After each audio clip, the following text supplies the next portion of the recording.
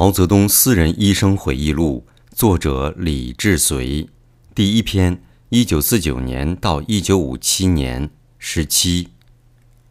中共第8次全国代表大会预定于1956年9月15日揭幕，其他领导都在开会前纷纷返回北京，但毛仍滞留在北戴河。这时北戴河已开始有寒意，我们每天下午仍下海游泳。最后毛也觉得太冷，我们便在开会前赶回北京。第7次全国代表大会于1945年在延安召开，解放后这是第1次召开全国代表大会，也就是8大。8大会中将选出新的中共中央委员会，并为新建立的社会主义体制定下指导纲领。毛原本希望8大将其激进的改革政策形成决议，并确立其为中国独一无二的领导人，他便将细节交给刘少奇和邓小平去处理。刘邓两人误以为毛真的要交出权力。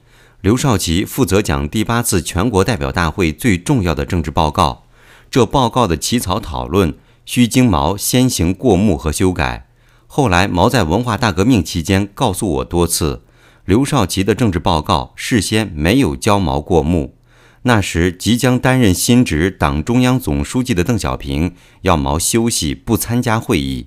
毛说，我提出辞去中华人民共和国的主席，可是我仍然是党的主席呀。召开8大为什么事先不同我打招呼？8大的政治报告起草讨论我没有参加，事先稿子也不给我看，说是来不及了。我又没有离开中国，有什么道理说来不及不让我看一看呢？我不确知毛究竟批阅过刘的政治报告没有，但他显然不喜欢其中强调经济建设并避开阶级斗争的论调。我想毛跟我发的牢骚是他在气头上的话。8大路线即坚持集体领导、发展经济、反对个人崇拜、主张实事求是等，从未得到过毛的支持。毛往后所有的政治行动，共产党整风、大跃进和社会主义教育运动、文化大革命，全是为了推翻8大所制定的总路线而做的出击。直到1969年第9次全国大会时，那时刘少奇已被开除出党并已死亡，邓小平被撤职，毛的思想成为全国指导纲领，毛的抱负才算落幕。我想刘和邓对治理中国的观点基本上与毛迥然大异，他俩将党视为决策机构，赫鲁晓夫的反史达林报告更使他们坚定集体决策的信念。毛的观点则是帝王式的，毛认为他的意志凌驾于一切之上，并憎恶任何反对声浪。毛在8大中做了开幕讲话，我随同毛出席了开幕和闭幕会议，并在后台听了刘少奇的政治报告。我一听到刘邓两人的报告，就知道毛一定会大为震怒。我也非常惊骇，毛的确有理由，并觉得中央在压制他。刘的政治报告和邓修改的党章的报告中，赞扬集体领导路线，反对个人崇拜。邓小平进一步向党代表保证，中国绝对不会出现个人崇拜。邓修改的新党章中，不但删掉毛泽东思想作为党的一切工作指针这句话，并为毛设立了荣誉主席的职位，这些都显示毛的党主席职位并非终身制，党领导要他交出权力。跟随赫鲁晓夫起舞，颂扬集体领导制的基调特别令毛不安。如果中国共产党员真的实施集体领导制，那表示领导人之间地位平等，所有重大决策将经集体裁决，毛的重要性便会锐减。但毛要做天下第一人，他想搞个人崇拜。毛说他想要退居2线时，他仍想由他决定所有重大事件。但问题就在刘邓两人觉得重要的，毛觉得不重要，没送来的文件，毛又觉得很要紧。这也就是毛后来所说的大事不报告，小事天天报。我在8大会议中首次发现，毛和他的指定接班人刘少奇之间存在着如此重大的歧义。8大是毛与刘邓两人关系的转折点。毛觉得中央领导人是有意排挤他，并且想削减他的权力。但是毛平息怒气的策略是先针对敌手的下属迂回攻击，而不是直接铲除真正的目标。因此，这次毛龙颜大怒，遭到池鱼之殃的反而是罗瑞卿和汪东兴。毛的愤怒也使我的生活起了快速而戏剧性的改变。1956年8大闭幕，国庆日后不久，毛便爆发了。一天晚上，中南海大部分的工作人员纷纷去怀仁堂看京剧表演，毛没有去。我正在卫视值班室查看值班记录，李银桥突然跑进来，打电话到怀仁堂，叫还在看京剧的罗瑞卿、汪东兴立刻回来。过了几分钟，罗汪赶回来了，他们问什么事，李银桥只说主席请你们去。他们匆匆走进毛的卧室，去了大约1个多小时才出来。毛大骂罗汪时，李银桥和卫士就在卧室门口，他们听得很清楚。罗汪进到毛的卧室后，毛就破口大骂，说他们不接受批评，依仗中央压他。毛骂道：宰相出朝地动山摇，警卫学苏联，搞什么公安军和警卫部队，到处兴师动众，完全脱离群众。毛不能明说他真正生气的原因，罗汪两人过于服从党组织，凡事都要向刘少奇报告。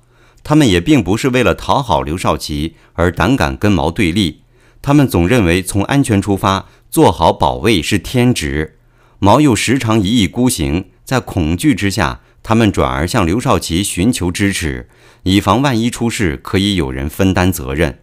8大后，罗汪仍照旧向党中央报告毛的起居一切，这使毛大为恼火。他们不知如此警卫森严，甚至使毛觉得一举一动都在警卫人员的监视之下。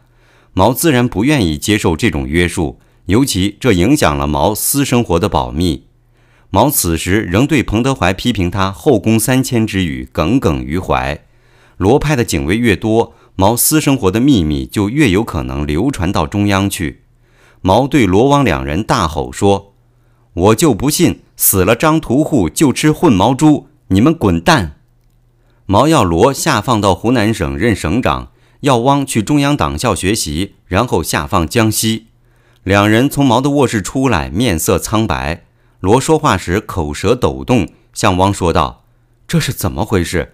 到公安部，今夜立刻开会。今夜立刻开会。罗性格刚烈，要向党中央说明情况。汪说：罗部长先别急，明天再开吧，我先了解一下，看这到底是怎么回事。汪劝罗，如果这样做等于同毛摊牌，毫无回旋余地，会彻底垮台。罗于是改向毛写了检讨报告，然后召开公安部党组会，在会上做了自我检查。毛的气出来了，慢慢平静下来。罗仍任公安部长，没有下放。汪也写了检讨报告，但并没有复职，到党校学习去了。我是汪推荐来的，遇到了困难都找汪商量。现在发生这么大的变化，今后的工作和人事关系更不好办了。我冷眼旁观，汪走后，无论叶子龙或李银桥都似乎去了一块心病，对我自然更加肆无忌惮。我前思后想，我在医组工作，脱离了医学临床，一天到晚处于勾心斗角的内战之中，对我来说牺牲太大，何况我在这场战争中肯定是战败者。我便开始寻找机会脱离医组。18. 江青这次真的生病了，暑期在北戴河由林巧稚、于葛峰做了子宫颈细胞图片，由他们分别带到北京和天津做细胞染色检查，他们都认为有癌变。江青回到北京以后，他们再次取了子宫颈细胞标本，由广东中山医学院病理科梁伯强教授和北京协和医学院病理科胡正祥教授共同看片，最后诊断仍是癌变，但癌细胞没有蔓延，是原位癌，可以治疗。另由于葛峰大夫带一份片子到苏联去会诊，意见也一致。副连长写报告给毛，毛在颐年堂同医生们讨论。林巧稚大夫说，按照目前情况，用钴60放射治疗效果最好。当时中国医学院还没有钴60的设备，苏联医生又一再主张钴60效果最好。您这样建议，一来可以保护自己和其他医生同僚，二来万一诊断错误，任何人都不必为此背锅。毛说，方法的选择由你们决定，生了病只能听医生的，没有别的法子呀。当时定下来，由于葛峰大夫陪同去苏联进行钴60放射治疗。毛会后请大家在颐年堂吃了一次饭。医生跟江青说明病情后，江差点崩溃。经由医生们一再保证原位癌可以完全治愈，他才平静了下来。几天后，江便乘飞机前往苏联。11月上旬，我等待的机会来了。我有2个选择，一是我听到卫生部要派医生到英国进修热带病，另一个是当时苏联派来中国的医生中有一位出名的精神病科专家。卫生部决定成立一个高级精神病医生进修班，抽调全国各主要医学院的精神病科讲师以上的医师来进修。一天读过英文，我向毛说了我的要求。毛说，你的意思是想去？我说，要是主席同意，我希望去。毛详细询问了这2个班的性质和专业，然后说，什么热带病嘛，跟我毫无关系，要去的话就到精神病进修班去，进修以后可能对我有好处。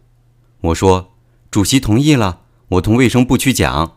毛又问，你去了，我这里的工作由谁替代呀？我说，可以由卜大夫替代。卜志强小我5岁，毕业于南京中央大学医学院。毛说，我不认识他啊，那么你就远走高飞了？我说，以后还可以回来。我正要出去的时候，毛叫住了我说，告诉副连长，我这里暂时不要他人也可以，等以后再说吧。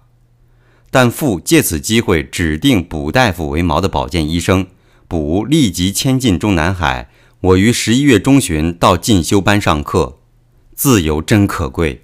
我在进修班，班上布置的课程很紧凑，参加进修的一共10几个人，都是几个主要医学院的精神病学教研室主任，大家相处得很融洽，也很愉快。每天复习完专业课程，夜里常常到2、3点钟才能休息。北京医院副院长季苏华医生跟我保证，等上完进修班以后，他可以介绍我到新成立的神经外科工作。慎贤为我脱离医组十分高兴，他说，我们又可以开始家庭生活了，太好了。慎贤的父母原本住在南京，到11月中旬，我们将他们接到北京，同我母亲慎贤和孩子住在一起。1956年，南京的公安厅和民政厅知道我是毛的医生，恢复了两老的公民权。公安厅又看到他们年纪大了，将他们的地主帽子摘掉了，定为城市平民。他们极为高兴，心情很愉快。特别在看到我们的2个孩子以后，他们从内心中露出喜悦。我仍保有南船务宿舍，但家人很少去住。中央警卫局代局长罗道让原则上放我去北京医院进修，但不同意我脱离医组，不让我搬出中南海。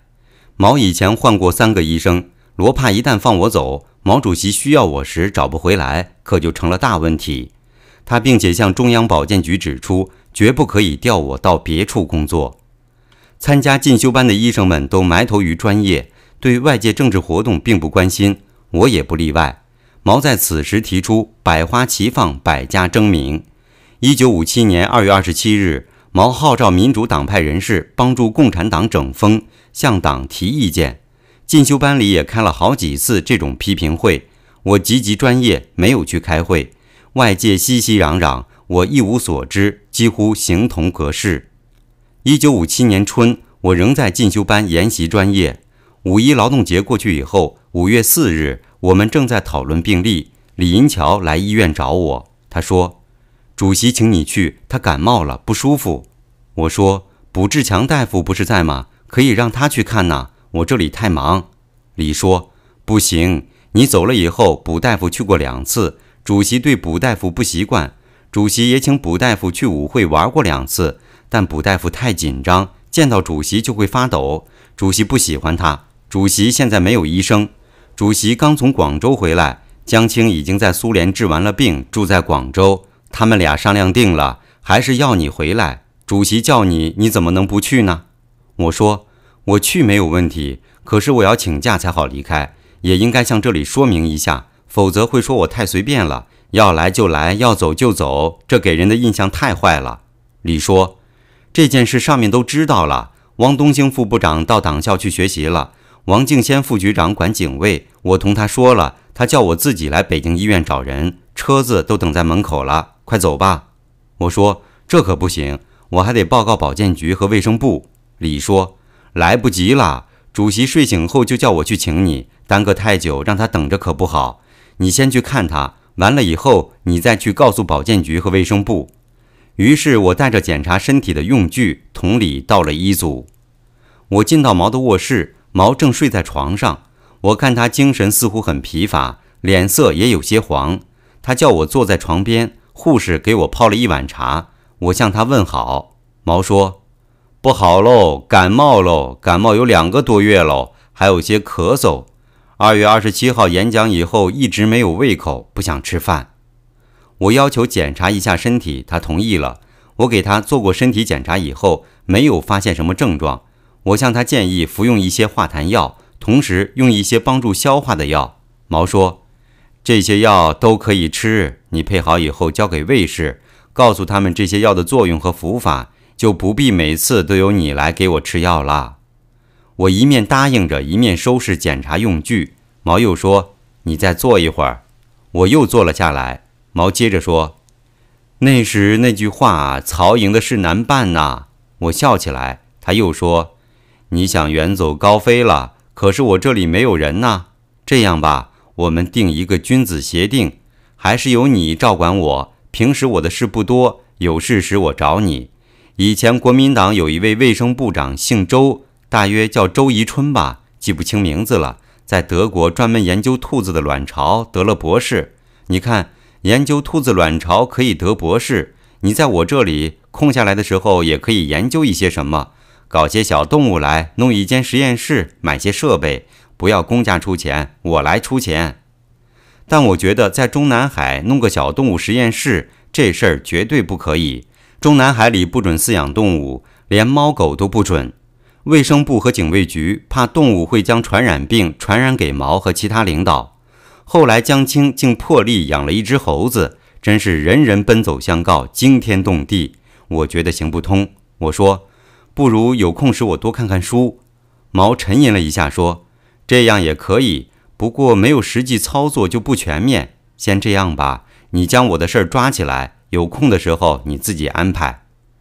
说好听点是君子协定，压根儿就是毛主席的旨意，没有人敢反抗毛，他的话就是法律。